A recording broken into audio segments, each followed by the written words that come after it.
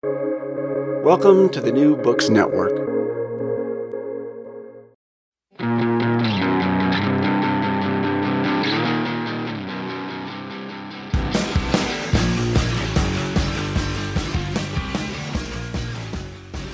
Hey everyone, and welcome to the JAS Podcast, a collaboration between the New Books Network and the Journal of Asian American Studies.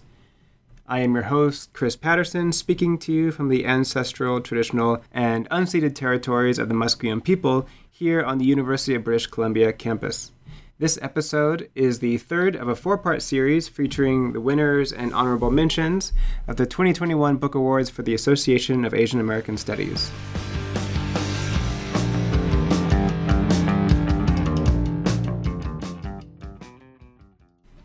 Since 1987, the Book Awards at the annual Asian American Studies Association Conference, or AAAS, has given valuable attention onto the works in Asian American studies that have been leading the field and have spotlighted works that seek to generatively disrupt, challenge, or undo the norms of Asian American studies, keeping the field dynamic in its ideas, animated in its possible uses, and broadly effective in its possible impacts to educators, organizers, and the general public. With our last two episodes focused on the Book Awards in social sciences, literary studies, and poetry, this episode focuses specifically on the winners in creative writing prose. Past winners in these categories include work like Jessica Hagedorn's Dog Eaters, Monique Trung's The Book of Salt, Ruth Ozeki's A Tale for the Time Being, Viet Nguyen's The Sympathizer, and Karen Tae Yamashita's I Hotel and Letters to Memory. This year, the winners we talked to challenge our conceptions of diaspora, migration, and national belonging, urging us to question the fidelity of Asian American identity to American imperial and economic interests. First, we will begin with our interview with Xuan Juliana Wang, whose collection Home Remedies explores the new generation of Chinese diasporic wanderers.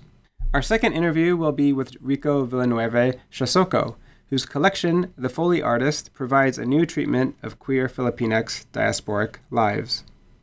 To begin each interview, I will be reading from the rationales written by the award committees. As we will often discuss racial, gendered, and sexual violence, please remain mindful of where our discussions are going and take care. I feel like in Hollywood, they have the advantage of being more direct. So they keep telling me nobody cares about a half Chinese American experiencing things in China. Like that's not something American audiences are interested in. Either you're American who goes to China, or you're a Chinese person who comes to America. But this in-between world place that you're exploring is confusing and nobody cares. Now, that's what the studio executives have told me. I'm here with Xuan Juliana Wang, who was born in Heilongjiang, China, and moved to Los Angeles when she was 7 years old. She was a Wallace Stegner Fellow at Stanford University and received her MFA from Columbia University. Her work has appeared in The Atlantic, Plowshares, The Best American Non-Required Reading, and the Pushcart Prize Anthology. Her first book, Home Remedies, is a collection of stories that, as the award committee wrote, quote, follows a new generation of Chinese diasporic wanderers. Refusing to simply capture these characters through a humanitarian lens, Wang's stories leave impressions that stick through image, scene, sentence, and feeling.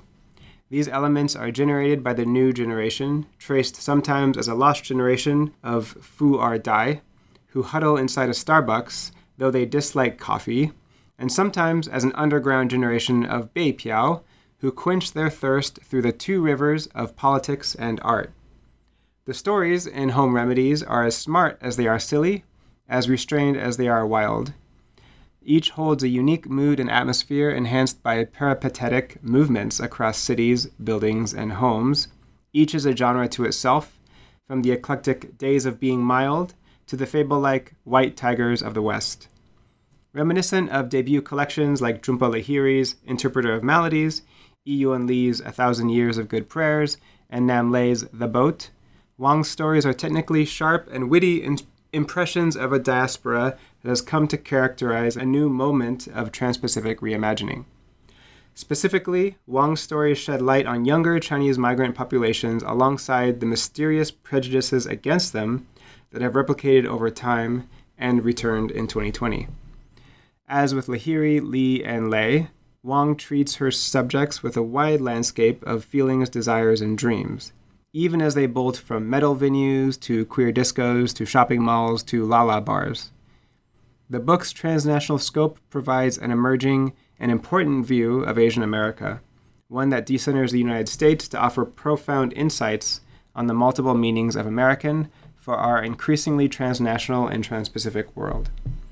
And now to the interview. Hello, Xuan. Welcome to the podcast. Thank you so much for being here, and congrats on winning the AAAS Book Award. Thank you so much for having me. This is such an honor. So I believe you've prepared a short reading of your work. Do you mind reading it now? Yes, I want to read an excerpt from the story Algorithmic Problem Solving for Father-Daughter Relationships. I'm just going to skip to the point in the middle of the story. It's after a father has a fight with his teenage daughter and she has stormed out of the house. At one point in the past, I thought I had all the answers already. It happened before I moved to America, before marriage, before the daughter, before I even attended college. It was the summer I hitched a train to Guangzhou, then bought the cheapest ticket to Hainan. I was 18 years old with a shaved head and 20 yuan in my pocket, and I just wanted to see the ocean, to float above the water and see the sand below. I still remember it now, the water reflecting a million perfectly placed petals, lifting up to meet the moon.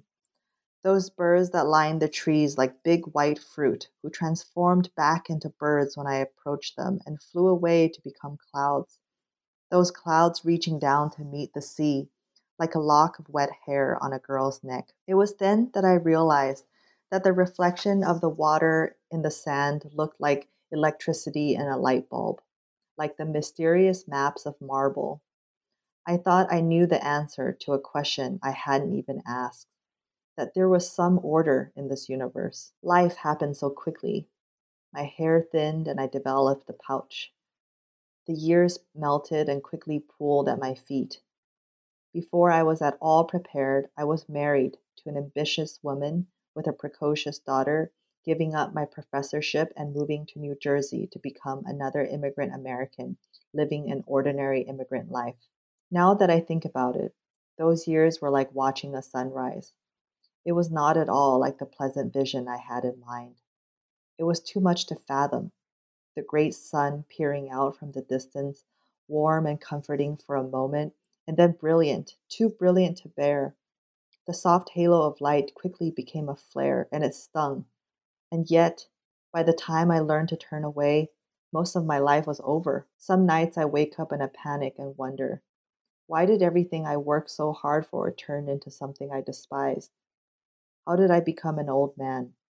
How did I end up with no one? I'll stop there.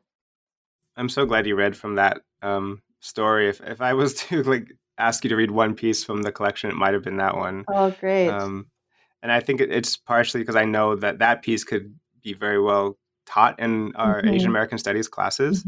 But can you talk a bit about what inspired that work? Why is it called algorithmic? Sure. This story I loved writing. I wrote this story while I was getting my MFA at Columbia. I thought I would take some computer science classes in the undergrad department because so many people in my family are either mechanical engineers or computer engineers. And I thought I might have been like a genius that was just untapped. So I took these computer science classes and I was doing terribly. I didn't know how to code and I couldn't figure out how to write write formulas. But I love the textbook. I love the way it spoke to me. I love the tone of it because I felt like it brought back these like familiar tone of like my cousins and my dad and my uncles, the way they speak. And I wrote this story using a lot of the parts of the Intro to Computer Science textbook. So that's why it's called algorithmic problem solving. In it, I was trying to write very simple code to solve the problem of father-daughter relationships. I feel that this story is very close to me, and I actually get a lot of emails from readers, like usually readers in high school or college, who very empathized or resonated with it. So it's one of my favorites now.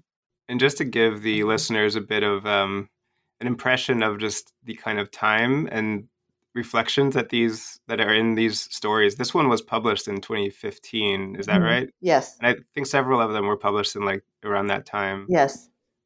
So you've been living with them for quite a while. I Yes. don't know if you want to say anything about that process, because a lot of folks, they come to these stories not knowing just how much went into Right. every word, and Right. how some of these are 5 or even a decade old in some Hmm. cases, and at least maybe not in this book, but in a typical short story Yes. collection. Yes. Yes. In this book, for sure, there's stories that are 15 years old. I published a version of the story in 2015, but I felt like it wasn't done. Actually, I added an ending to it. For me, this I often say that this collection took all of my 20s to write because, and it's broken up into sections based on whatever obsessions I was having at that time. So, the earlier part was my questions and problems about family, and the middle section is about love, and the last section is about time and space, so more philosophical conundrums I was dealing with. And this one actually comes from the last section. In terms of writing a short story collection, I guess I'll just speak very honestly. I didn't really think that I could have a collection published. I was working on a novel this whole time. But short stories are I love them. I love the way that you can have a whole life in 15 pages. I think there's a kind of magic, and I feel very lucky every time I'm in the middle of one. And in publishing these individual stories, I often get stories placed and then take them back because I feel like I'm not exactly done. I feel like maybe in a year I'll have the finishing touch on them. But in trying to establish a writing career, I also felt like, oh, I need to publish regularly. So it was with great reluctance every time I released one out into the world. When putting together the final book, there was a lot of published stories that I actually didn't include because I thought the voices were too similar, or I had another story kind of on the same theme. So in the end, these are the ones that I felt like were my favorite. And before releasing them out into the world, I added either this one I made the biggest change, I think, to right before I published it by adding an ending, which I don't know if redeem is the right word, but it definitely it's I think of this particular story told from the perspective of the father, because there's very few stories. This story definitely exists in many forms from the perspective of the daughter, but I wanted to write this in the perspective of the father and maybe give him a redemption in the end. I think it helps in writing it. It was a balm for me in my relationship with my father, and I hope that it does that. I have a feeling that it could do the same for many young readers. Well, let's talk a bit about that. The whole period, I guess, of your 20s in that Mhm. case, of when you were writing this, Yes. and all the different influences that Yes. were going into it, both real life and literary. Well, Hmm. literary is real life. But one thing that struck me reading the book, and I don't know how your end of things would see this conundrum that I Hmm. see in Asian American literature, but specifically in like Chinese American literature, I Hmm. notice where there's quite a split between the literatures that we teach in literature classes and Asian American literature classes, and then the people who are quite well known and who go to like literary festivals, and Hmm. like so like I've never seen like Yun Lee's work Yeah. in an Asian American studies class, Interesting. or very rarely. Hajin sometimes, Right. but like Alexander Chi you see every now and then. Yes. But the scholarship world and the literatures they focus on is quite different. And so when I was reading this book, I was like, okay, I definitely see those like influences of Hajin and Hmm. folks like that in here. But then there's also I saw like Maxine Hong Kingston. I saw other, I saw like an interesting convergence. I'm not sure Hmm. how much of that was actually going in consciously to the work, but Hmm.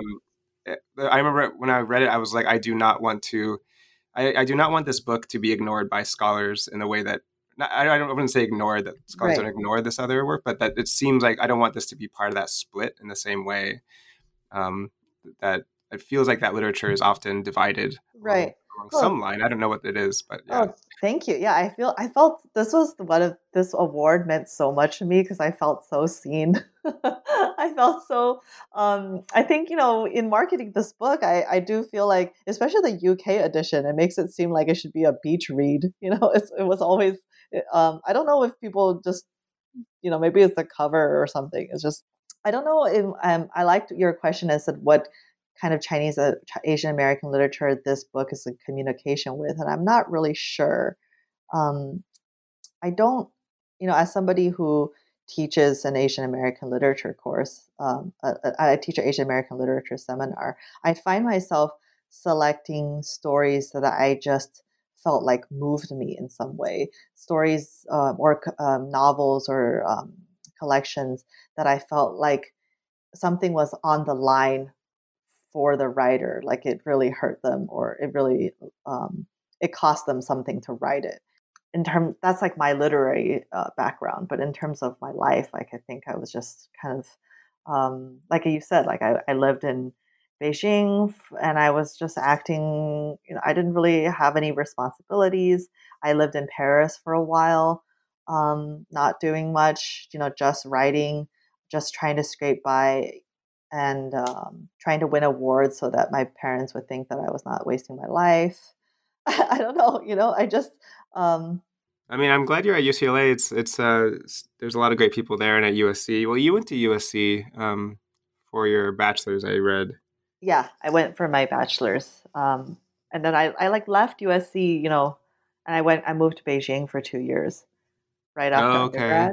Yeah. What was it like living in Beijing for 2 years? Oh, I loved it. I feel like it fundamentally changed the rest of my life, I think.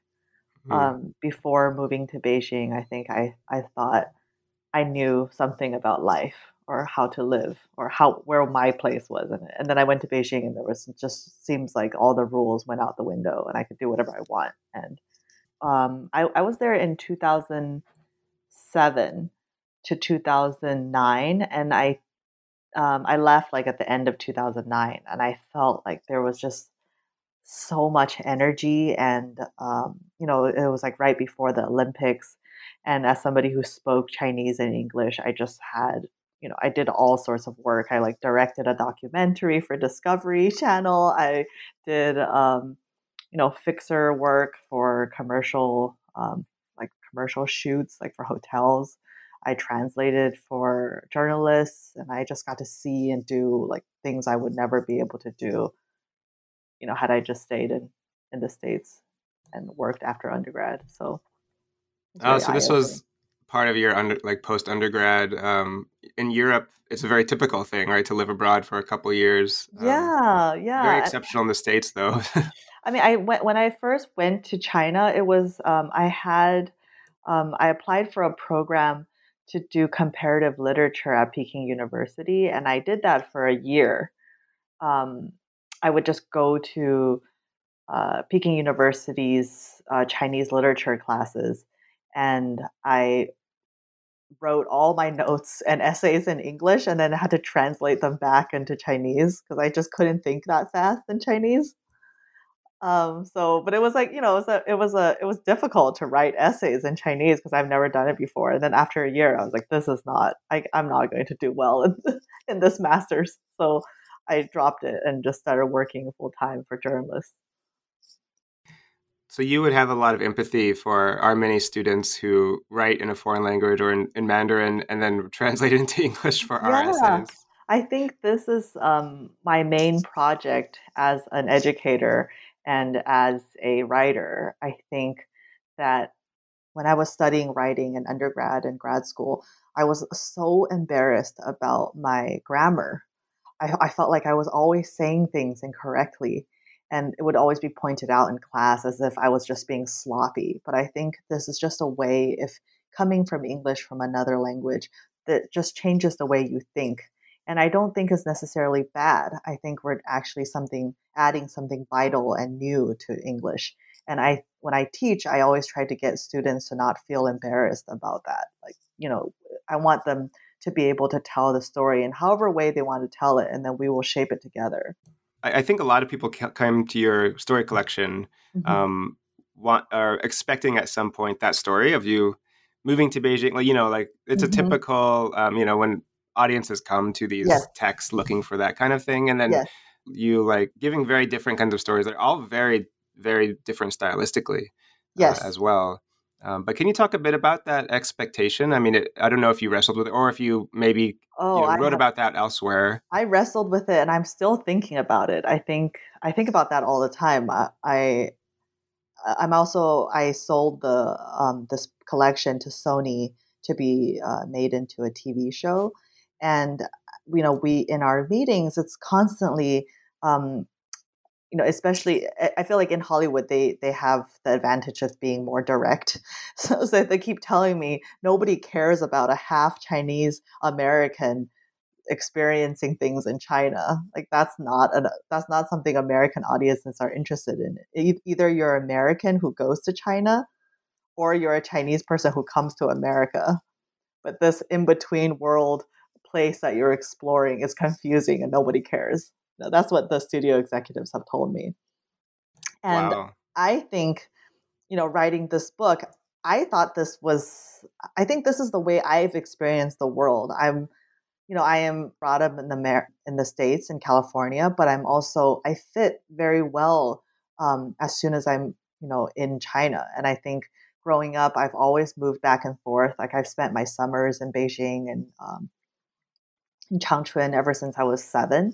And I think like many people reading the book, there's a like what you said about your upbringing or your life experience. Like we're global citizens. You don't have to feel like this has to be Asian American or this has to be stranger in a strange land, like an American going back to China to talk about how weird the food is. So I purposely tried not to do that in this collection. I try to tell these stories in the way that I've experienced or the way that I think people experience this world. And I mean, for in terms of every story being different stylistically and thematically, that was a choice. Um, I think a lot of short story collections usually can feel like a connected stories, but to me, um, I knew that how hard it is to get a short story collection to be published. So I thought this might be my only chance, and I really wanted to flex all the muscles that I knew. I wanted to have completely different voices from story to story. I mean, I have to say, you show those muscles very well. It's, I didn't think it was a muscular collection, but now I'm going to think of it that way. But I mean, in some ways, it is in the sense that this style can be very very different than a kind of reflective, first person style that we often expect, even Yeah, in ethnic literature. Right, this is like very sporadic. Sometimes it's yeah, very it wanders and it's very fast in some spaces. And very atmospheric, right? It's almost cinematic in some ways. I could almost see like different kind of cinematography going on in like each yeah. in each story, and because they're all about such different things. Hmm. And I wrestled with this as well for Hmm. my first novel, Yes, which is kind of a short story collection about travelers in 2007 and 2008 yes, from North America who wander around Asia and are stupid. Basically, that's yeah. what it is. And I felt such kinship with your book because my first trip to Beijing was also in Hmm. 2007, Mm, right before the Olympics, and just yes, remembering, like, I've never again since then seen a city under such tremendous change. yes, I think people have a habit of coming to this book and thinking it's about rich Chinese millennials, yes. and there are definitely like one or two stories about that. And I don't even know if you would call them like rich in the same way that like, popular media like Crazy Rich Asians or something Hmm. depicts. I have my own disagreements with that movie, Hmm. but anyways, but then you also get stories about Beijing in this period, and you get a Hmm. lot more complexity than is often attributed. And so Hmm. I think having those different stories really pays off. Because we see so much of like, oh, this is what we're all missing out on when we Yes, focus on these one or two narratives. So can you yes. talk a bit about that? Oh, exactly. I think that was one of the biggest problems I had while giving interviews about this book, I have a hard time describing the collection. People and sometimes people want you to have a very clear, it's like this is about rich Chinese millennials, or this is about Chinese millennials in China, or Chinese millennials abroad or something. And I think I wanted to give a snapshot of people at this moment, and it's very.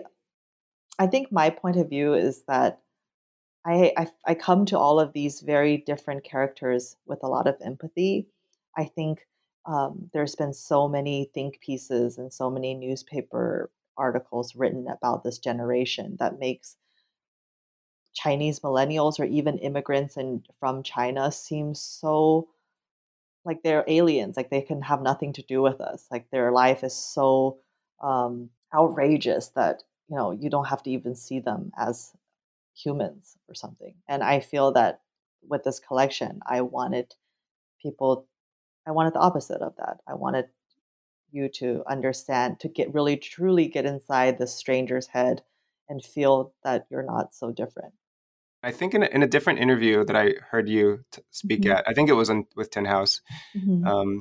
you talked about how you also being seen as kind of a foreigner, or as somewhat like diasporic Hmm. Chinese, also made it like so you could perform kind of differently, Yes. but that people also came to you and would tell you things that they might not tell their friends, Yes. which is also part of my experience and my own like growth as a writer as well. But can you talk a bit about that? Like, so did you feel like you had a different kind of relations with a lot of the people that you knew living in China because you were a foreigner, or seen as a foreigner? I suppose it would be a better way to put it. Yeah, I think I especially felt this when I mentioned I shot a documentary about I feel like for 2 years China had this social program, kind of like Teach for America or something, where they had fresh college grads go down to these villages, rural villages, and act as assistants for the village chiefs. So, um, because the college grads would know how to like make a website for the village, or do anything on the computer, and the village chiefs are usually just these respected elders that guide the village in their everyday activities. So when I shot this documentary, I felt like people there didn't know how to interact with me. I had somebody on my crew who didn't speak Chinese, and they always treated him like he was a foreigner, like they had to perform or something for him. And then the Discovery also sent producers from Singapore who also, came with just the way they spoke and the way they dressed was so obviously different that I felt that people were performing for them. But it was almost as if they would turn around and just feel very comfortable with me because I had just this like Dongbei accent that they immediately felt comfortable with, and I from there I knew that yeah, it was something that I could certainly put on, which is I in Beijing whenever I wanted to. I heard, I heard a rumor that there was the most expensive apartment building was just completed, so I just went to pretend like I was like a American uh, uh, person that wanted to buy this apartment, and they just didn't know what to do with me, and they just showed it to me. This like $5 million apartment in Beijing. I thought like I'm really curious about the world, and I think um, having this, I almost felt like a spy. Like people wouldn't say things in front of other people, but say it to me. Or other times they're trying to tell me something about their life, trying to tell me something about how they really feel because I don't know. I'm like, they're trying to explain the world to me or something, and I'm gladly to play whatever role that makes them more comfortable in telling their stories. And I think those stories certainly found their ways into my stories because, in the end, like I'm interested in how people see the world and see themselves, and when they're honest with me, then I think I definitely infuse my characters with those details. I'm struck at the way you just put that when you said they're trying to explain the world to me, where it Yeah. feels like the error that we're always making, I guess, as scholars and writers, is we often think of it like they're trying to explain their world to me, rather than, Right. seeing their expression or seeing our own as just, different ways of seeing the world. I felt that there was something crucial going on in this book, and how you were giving everyone that allowance, I guess, or you weren't assuming that this was just, different from your way, but this was a way in itself. Yeah. Yes. And I think this a lot of the stories um in this collection have the point of view of, my parents' generation. And I think that is maybe where this that particular point of view comes from, because I, spent most of my young adult life translating the world, translating for my parents' generation, from my parents, their friends, are, their friends, just like anybody who needed. I used to take people to like Disneyland when I was a little kid, like just to, when Chinese people came to the States and they needed a tour guide or something, I would do that. And I felt like I was always just kind of a lens to see the world. I wasn't, judging if what you're saying is right or wrong. I was just translating it. Speaking as an educator yourself, I mean, if you were an educator doing Asian American literature courses, and decided to want to teach parts of your own book, Hmm. um, pretending that you're not you, I suppose, Right. what advice might you give to the not you? Like, how do you think you would best be put into conversation with some of these other uh, classes and texts? That's an excellent question. I've never thought about it. I've never thought about teaching my own book, but I think maybe it's what we talked about earlier. I think there's a new way to see the Asian American literature, or, the diaspora of Asians in America. There's a these are in the the characters in this book. They all speak three languages. Everybody has a passport. Everybody, if you can feel as comfortable in more than one country. And I think this is like this new way of being an international citizen, and that's part of Asian American um, I- s- culture as well. And I think this is an example of that happening. Yeah, I mean, well, is it Days of Being Mild, that one, and works like that, would Days feel of like, Being Mild, Strawberry Years. I think this is yeah, just. I feel like, a Beipiao in Beijing can move to Brooklyn and have just as a strange life. It's not like, I think immigration is actually a theme that does weave itself throughout the way, what the cost of immigration, how it's always more than you want to give. I think that's something that I have a lot of firsthand experience with, um, not just in my family, but just, like that I've seen. And I feel like that's the cost of immigration is throughout this book. and we also get the view of immigration from people who are not migrating, Yes, yes. and I think that is really amazing. The story that takes place in Beijing, for example, about the migrants there. Hmm. Like, so I guess they've migrated, but they haven't Yes. really migrated from one country to another. They've migrated from the rural to the urban, but Yes. then a lot of the forms of gentrification and the ways of that their own way of life is being taken or challenged Hmm. comes from immigrants and migrants, sometimes from the U.S. And so Yes. you get a really different point of, like, I think that would go really well in an Asian American studies class, because it's like, here's the view from those in the in the so-called homeland who see the migrant go, and like you said, the kind of costs or effects of Hmm. immigration, of being Asian American in some ways. Yes. Yeah, I don't know if you want to talk about that, or about the different subcultures, because you mentioned the Beipiao Yeah.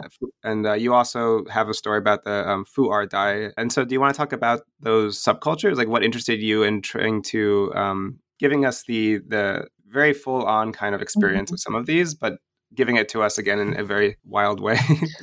I felt like I wrote it.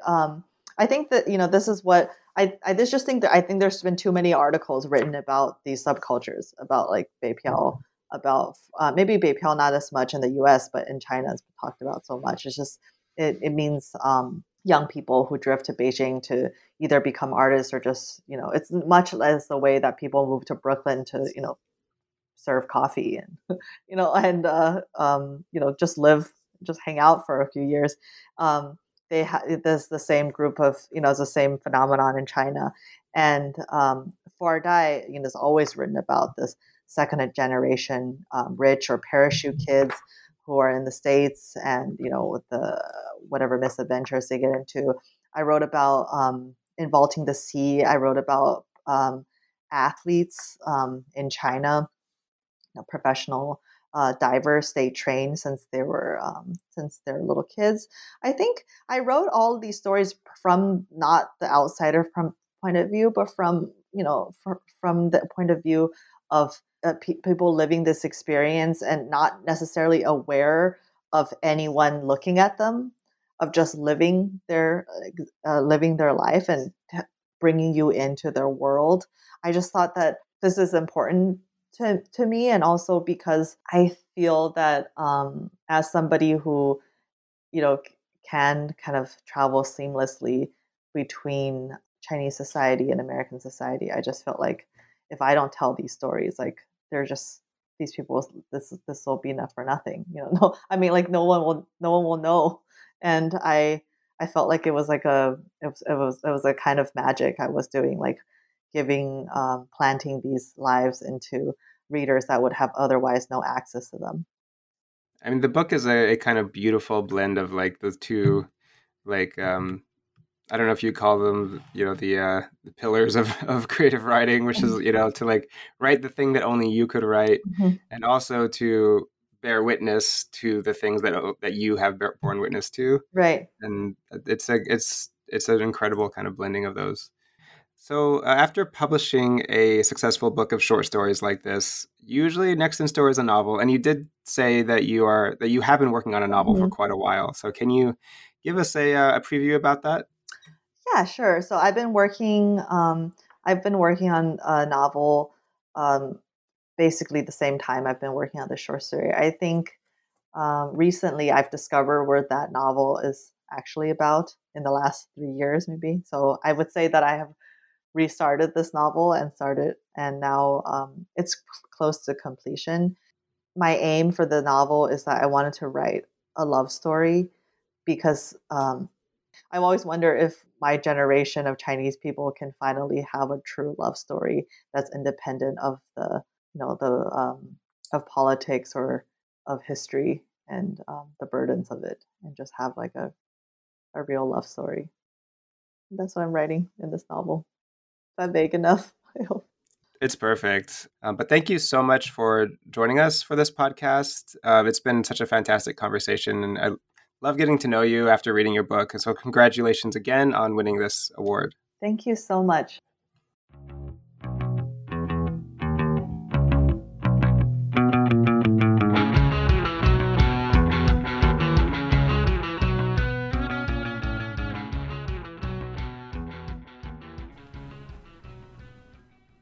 I'm here with the writer, educator, and activist Ricco Villanueva Siasoco, who received his MFA from the Bennington Writing Seminars and is finishing his Ed.D. from Teachers College, Columbia University.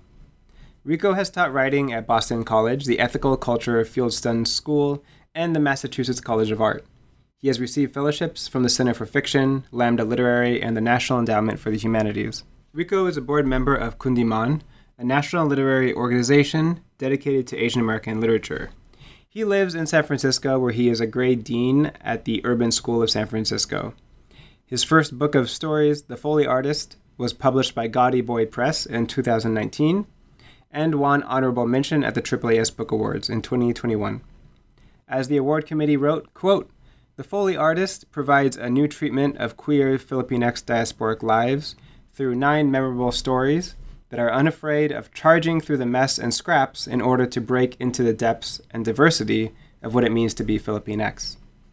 These innovative and interconnected stories test the boundaries of the queer and the real, reminiscent of R. Zamora Lindmark's Ruling the R's and Jessica Hagedorn's Dog Eaters, and provides historical and generational depth reminiscent of Gina Apostol's Insurrecto and Mia Alvar's In the Country. Peppered with insights and sprinkled with dazzle, Siasoco's The Foley Artist is a daring debut. And now to the interview. Ricco, welcome to the podcast. Thank you so much for being here and being willing to share your work. Thanks. It's great to be here, Chris. Could you begin by describing your book for us and how you came to write it? Sure. It's a great question. And I wanted to say first off, I think I posted this on Facebook. I'm a little bit of a social media addict. That this award from AAAS really means something more to me than other, honorary and awards I've received. I think in particular because it recognizes Asian American excellence. I think about how long it took me to write this. And so I'm really appreciative to AAAS. My book, Foley Artist, is a book of interconnected short stories about the intersections of queerness and Asian Americanness and Filipinx folks living in the U.S. And it took me about 10 years to write these stories. I'm a really slow writer. It took me a while to find a home for them. So I'm also really appreciative to Gowdy Boy Press and to Gico, who was willing and interested and has been a great ally for the book. But yeah, it's sort of like there's an arc, I hope, to these stories that really go in terms of somebody's racial identity development, in terms of their queer identity development, that if you read them in total, I hope that arc becomes clear. Oh, I'm so fascinated by this arc, and I'll ask you about it later. Sure. But for now, I'm interested in what were the main inspirations for your work as an author. I noticed you have a kind of best of, a must-read list of endorsements in Filipinx American literature. But how did you see your book emerging from, those from Filipinx American literature or literature from the Philippines?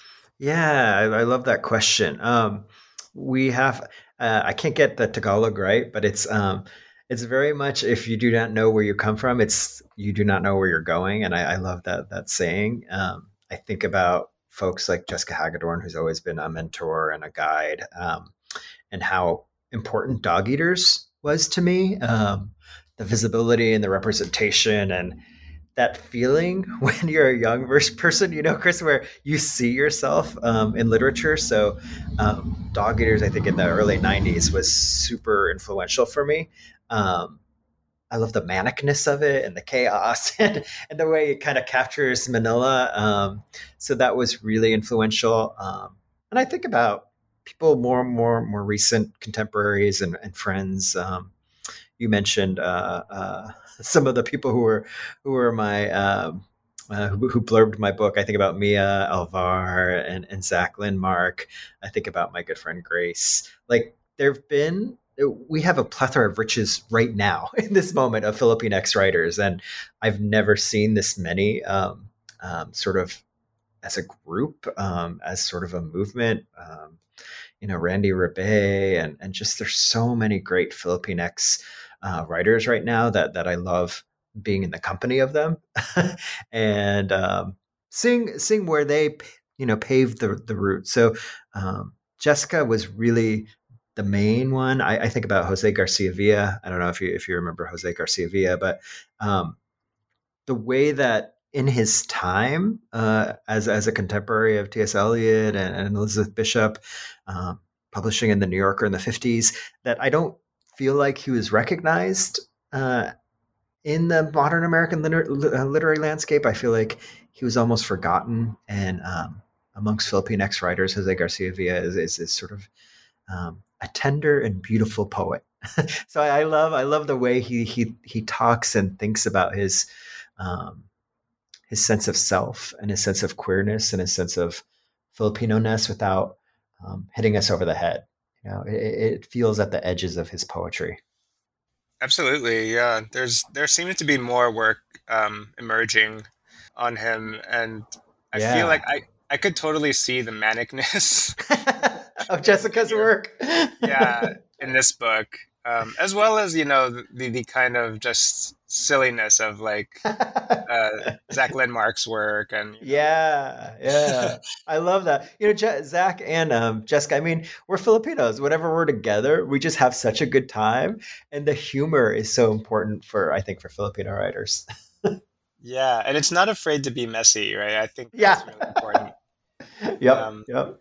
it's almost like an anti kind of like typical prototypical MFA book, I guess. Yeah. Uh, but so I believe that you prepared a short reading of your work. Yeah. This is the beginning of the last story in my collection. It's called Babies. And I'll just start. More incredible things had happened, Hugo thought, than a man giving birth. Frogs were born with 6 limbs, praying mantises laid eggs in gummy lines, backtracked, and then ate them like licorice. It was the last late evening of summer, and Hugo propped his pillow up in bed, copy editing a piece about the equinox. I want to get pregnant, Hugo said, placing his hand idly on Mitchell's head. Earlier that day, in the crowded newsroom, a freckled intern had seen a pushpin photo of him and Mitchell and remarked that they would have the most beautiful children. Mitch pushed Hugo's hand away. You're kidding, right? He placed his thin spectacles on a stack of milk crates, Hugo's idea of a night table. Reality to Planet Hugo, we can barely pay our mortgage, and now you want a child? Did the serious ever laugh? Mitch slid off the bed and removed his sweatpants. His boyfriend liked to worry about the quotidian things in life, repointing the bricks of their crumbling brownstone, or toning his svelte 34-year-old body. In the world of respectable people, Mitch was a freelance nutritionist. Health, he liked to repeat to Hugo, is more noble than science. Your body is a temple. Hugo outwardly agreed, keeping to himself the knowledge that biology was fundamental to Mitch's vain world of nutrition. Science, on the other hand, was Hugo's hummus and pita bread. He lay against their headboard and smoothed the velvety nap of the blanket. It wasn't child rearing or adoption Hugo craved. He hadn't thought that far ahead, but the actual creation of human life. His and Mitch's baby. He laughed, lifting his papers and imagining a baby with Mitch's pepper gray hair and his own straw-colored skin. Mitch locked in his plastic mouthguard and closed his eyes. In a minute, he was snoring. Hugo set his papers aside and watched his boyfriend sleep, and then turned off his lamp. He lay motionless on his back, feeling the leafy shadows from outside shimmer on the painted walls. The room was like a giant aquarium. Slowly, the blanket floated off him, billowing in the room of blue-black water. He, too, floated up from the bed, reaching his hands to his neck and touching the flaky gills beneath his chin. Light waves splashed the stucco ceiling, and a few fathoms below, Hugo could see the black silt collecting on his computer monitor and along the crevices of the wide hardwood planks. Hugo spread out his arms and kicked lightly, looking down at Mitchell in their neat bed. He exhaled an upward arching stream of bubbles. If male insects could make babies, he wondered, why couldn't he? And I think I'll pause there. It's a very memorable moment in the book. Thanks, I think Chris. it seems to be. I remember at first I was like, "Is this the same book?" Because there's not a lot of speculative events that happen before. Yeah. But then it starts to really make sense. But can you talk about how that? I mean, it makes sense in terms of like as an ending, as an ending story. But how did you come to write that? What inspired it? Yeah, I love it's such a weird story, and everything else in the book are traditional realist stories, and then this story is speculative, fabulist, a little bit magical realist. I think this is the last story I wrote, and it's at the end of the collection. And as writers, I always, I don't know if you feel this, but I always feel like I'm just trying to keep myself engaged. And I was like, I can write now a story with a beginning, middle, and end. And I want to do something new. And I was reading some George Saunders, of course, at the time.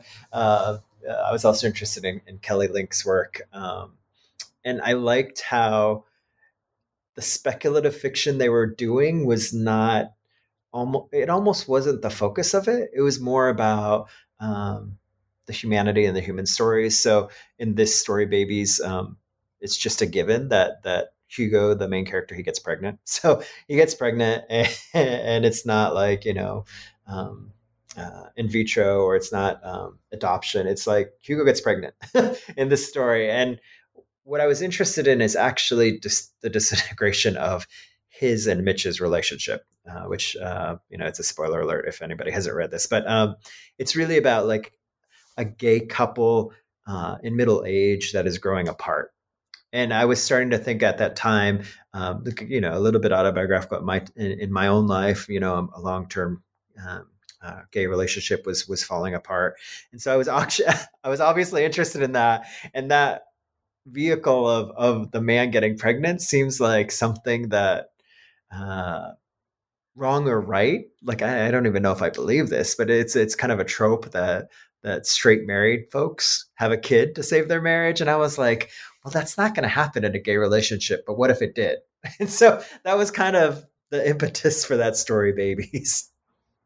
That is an excellent way of exploring that. No, that's great. But let's get to that arc that you mentioned in the beginning. Sure. Because the book is made up of interconnected short stories about queer Filipinx experiences. And it felt like to me that most every character who seemed to be like a side character who was kind of there to influence the main character then kind of gets their own story. Particularly like the mother and some of the like older folks in it. How did you? I mean, there's been a lot of interconnected short story books, Sure. Even in Asian American literature, but this one seemed unique in that way. So how did you come to this structure? Like, how did it affect? Did it come out of the themes you were trying to explore? Did it affect them in a certain way? Yeah, and thanks for the great reading and the close reading, Chris. I appreciate it. I think about the first things that come to mind are the actual work that was influencing me when I was writing these. And one of my teachers in grad school was Alice Madison, and I love her work. She had written an interconnected short story collection. It was called Women Yelling, Men Giving Money. It's like an amazing title. And so those characters sometimes got their own stories. So I was thinking about that as a structure, and I was like, that's interesting that Alice does that. And we talked a lot about that. I also think about Dale Peck's collection, which is a beautiful collection. I don't know if anyone has read it. It's called Martin and John. And that one was interesting to me because it's not exactly interconnected stories, but there's two characters pretty much in all the stories. One's called Martin and one's called John. And they're different people, but there's a quality of being with the Martins in all those stories that's kind of like the same. And there's a quality or an essence of the John characters in all his short stories that feels the same, and it feels expansive. Like when I was reading it, I sort of felt like I was learning something about this character, Martin, who was kind of a shapeshifter. You could read it as a shapeshifter. So anyway, all these things were of interest to me. And after I had written a couple of stories, I kept getting interested in my own stories. I kept getting interested, like in the sister. I was like, well, what does the sister think of all this gayness, right? So I wrote the sister story, and I was like, as a writer, I was kind of bored. And so the tasks I set myself, like there's a story called Nicolette and Maribel. And in that story, I was like, I need to improve how I write about women. Like as a male identifying cisgender man, I don't know the experience, and I have to grow in my empathy. So I wanted two Philippine ex-women. I wanted one who was from the Philippines and one who was Filipino American, who, if you looked at them from the outside or, in a white supremacist way, you're like, oh, those two Filipino women are the same. And obviously, we're not a monolith. So that was super interesting to me for Nicolette and Maribel. And it seemed like a great way to echo back other stories where Noel is her brother and he's just coming out or sort of coming out. And so what's her take on it? But yeah, it's her story. So I loved exploring that. I felt like I also had to grow in my empathy for the mother character, the Philippine mother in my stories. And so I was like, all my own mom issues. I'm not going to explore on the page, but I do want to like bring empathy and humanity and love, like the great love I have for Filipino women.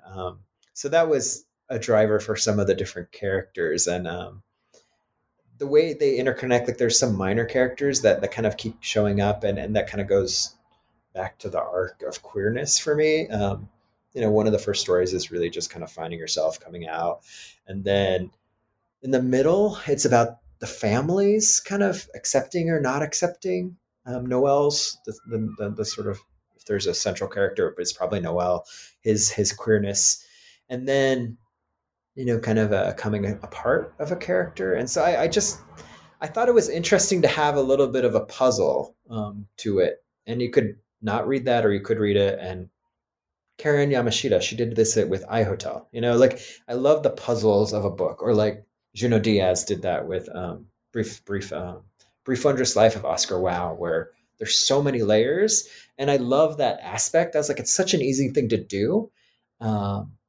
That let me explore that if I can revisit some of the same themes from a different character's point of view in the same collection.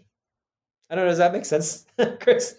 Yeah, no, it works really well. And I think seeing Noel as, I think even with interconnected short stories, the reader is tempted to try and find, a main character of sorts. And that main character is usually like the similar identity of the author, Exactly.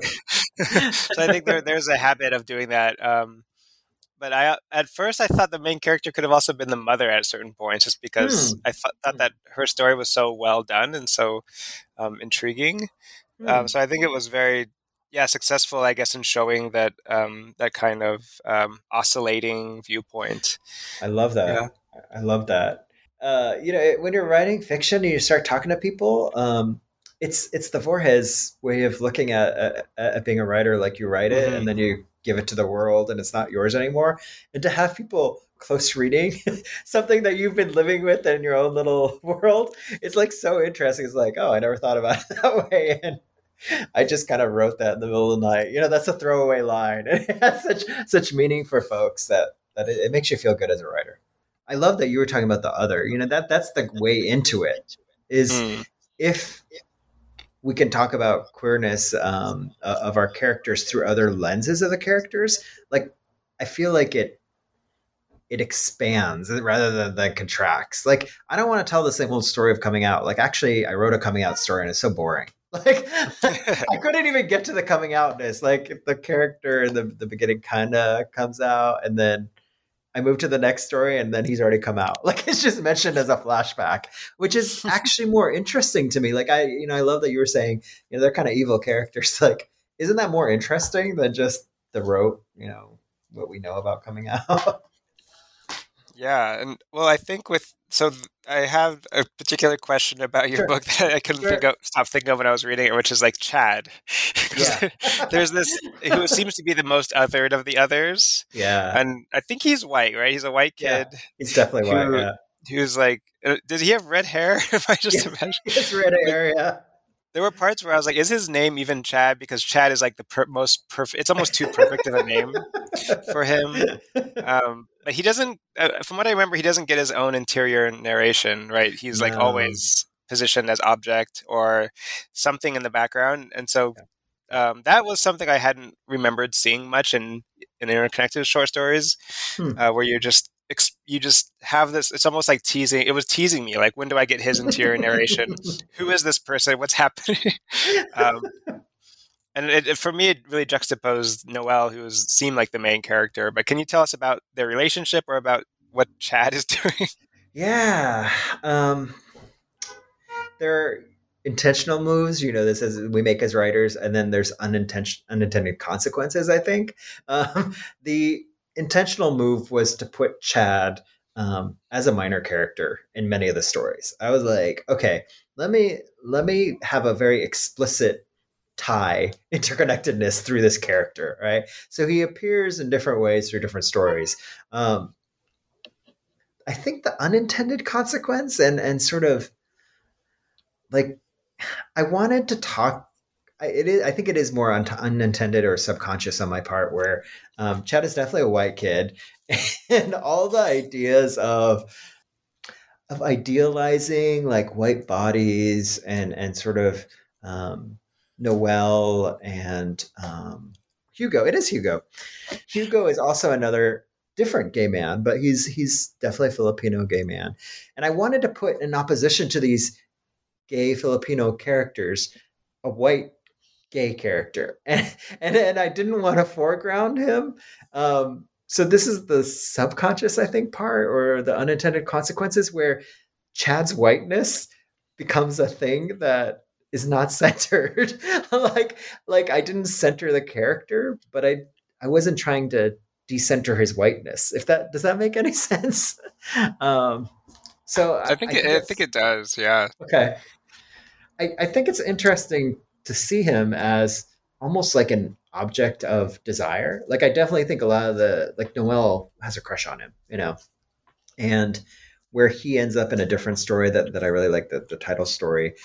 He's kind of this character who hasn't succeeded. He's like he should have everything laid out for him as white male in our society, right? Even if he is oppressed in ways of his sexuality, his cis white maleness should open doors for him. And yeah, he's working in this porn shop in West Hollywood in this story called Foley Artist. So yeah, just thinking about him as the whiteness and as the object of desire and sort of, he's just kind of an interesting mystery to me. I'm actually teaching and reading Great Gatsby now, and I'm like, yeah, Gatsby's kind of a mystery, and so is Nick, and I'm kind of like, maybe Chad is in that vein of mystery for us. Mm. I mean, he almost seems like a magical kind of projection in some ways. And it was really fascinating because in most books, they have heteronormative gays. They would, a woman would usually play that role, or in a queer book, it would be like another, like maybe a queer Filipino would play that role of being the Chad. And so the Chad was and Butterfly. Yeah.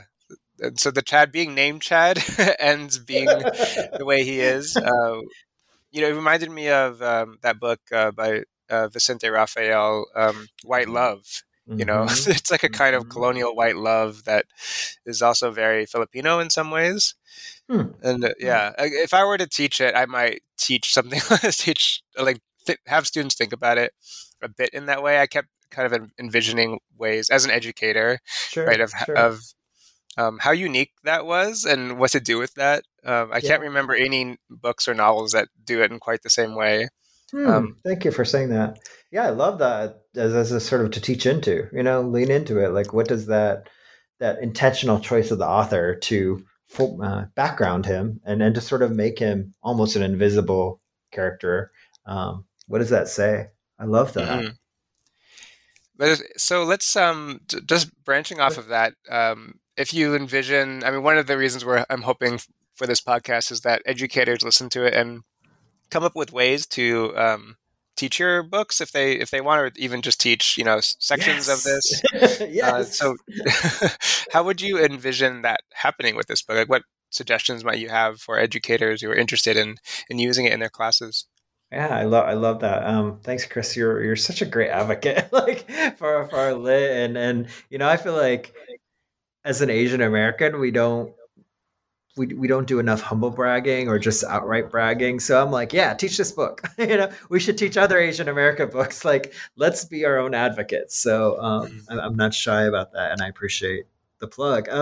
If I were encouraging other educators to teach this, I would say first off, buy the book. don't teach it in terms of, oh, there's this one story online.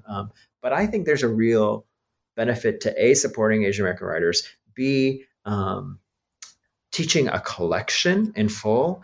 There's a way that you look at them as a whole that's greater than the parts. So please, teach the whole book. I would say stories like Deaf Mute and Nicolette and Maribel are great for talking about identity. It's almost like 101.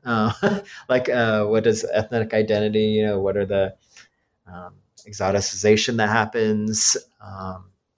what's the difference between the diaspora. So like this character Nicolette is very Filipino, and Maribel is very Filipino American, as I've mentioned.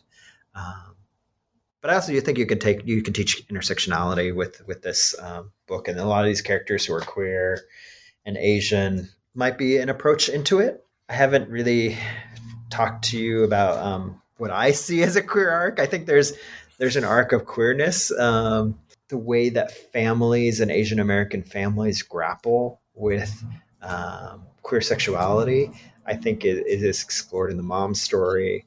It's explored in the story Good Men, where I wanted to look at this ex-girlfriend and how it affected her being at a gay wedding, and sort of to be the girl that's almost left behind, or her heterosexuality is a part of this bigger queer narrative. So I think there's different ways to talk about it. It's excellent. For myself, besides just thinking about Chad, I also thought of, I teach a Filipinx diasporic literature class. Oh, cool. And so there's always Dog Eaters, there's Linmark, Rolling the R's.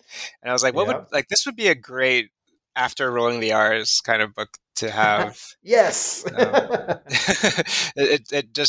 It follows up very well. And like you're saying, almost in a way that's a bit more intersectional or ambitious, right, in that sense. And I think about it's a nice sort of literary, not a literary canon, but a burgeoning literary canon where Jessica's book, it was such. I don't want to speak for you. For me, it was such an important milestone. Like it was almost like the beginning of Phil Am Lit. And then when I read Zach's Rolling the R's, I was like, what the hell is going on? Like this is crazy. And it's also there's early teenagehood. It's not, I guess it is teenagehood, but the way that sexuality is explored in that and Hawaiianness is explored in that, to me feels so singular and very specific to that world. And I hope that my book as sort of continuing this tradition tries to expand and not, we've been talking a lot about Filipinx and Filipino Americanness, but I hope that's not all of it, so moving beyond that and not essentializing is important to me. Well, we've taken a lot of your time, and we're 10 minutes over what I said we would be. So thank you so much. Thank you so much for joining us for this podcast, and congratulations again on your award. Thanks so much for your time and your close reading, Chris.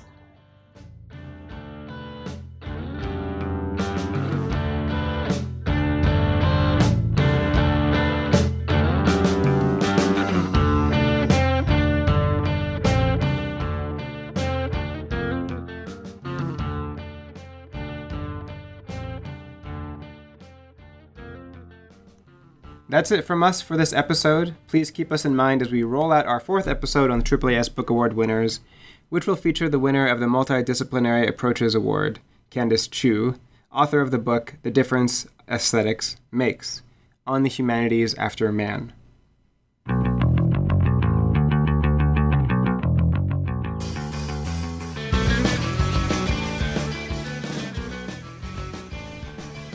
Thank you for listening to the Jazz Podcast, a collaboration between the Journal of Asian American Studies and the New Books Network. It is produced by the Journal of Asian American Studies with the help of the Social Justice Institute at the University of British Columbia. And it is mixed by myself, and the music featured in it is by the local Vancouver band Necking.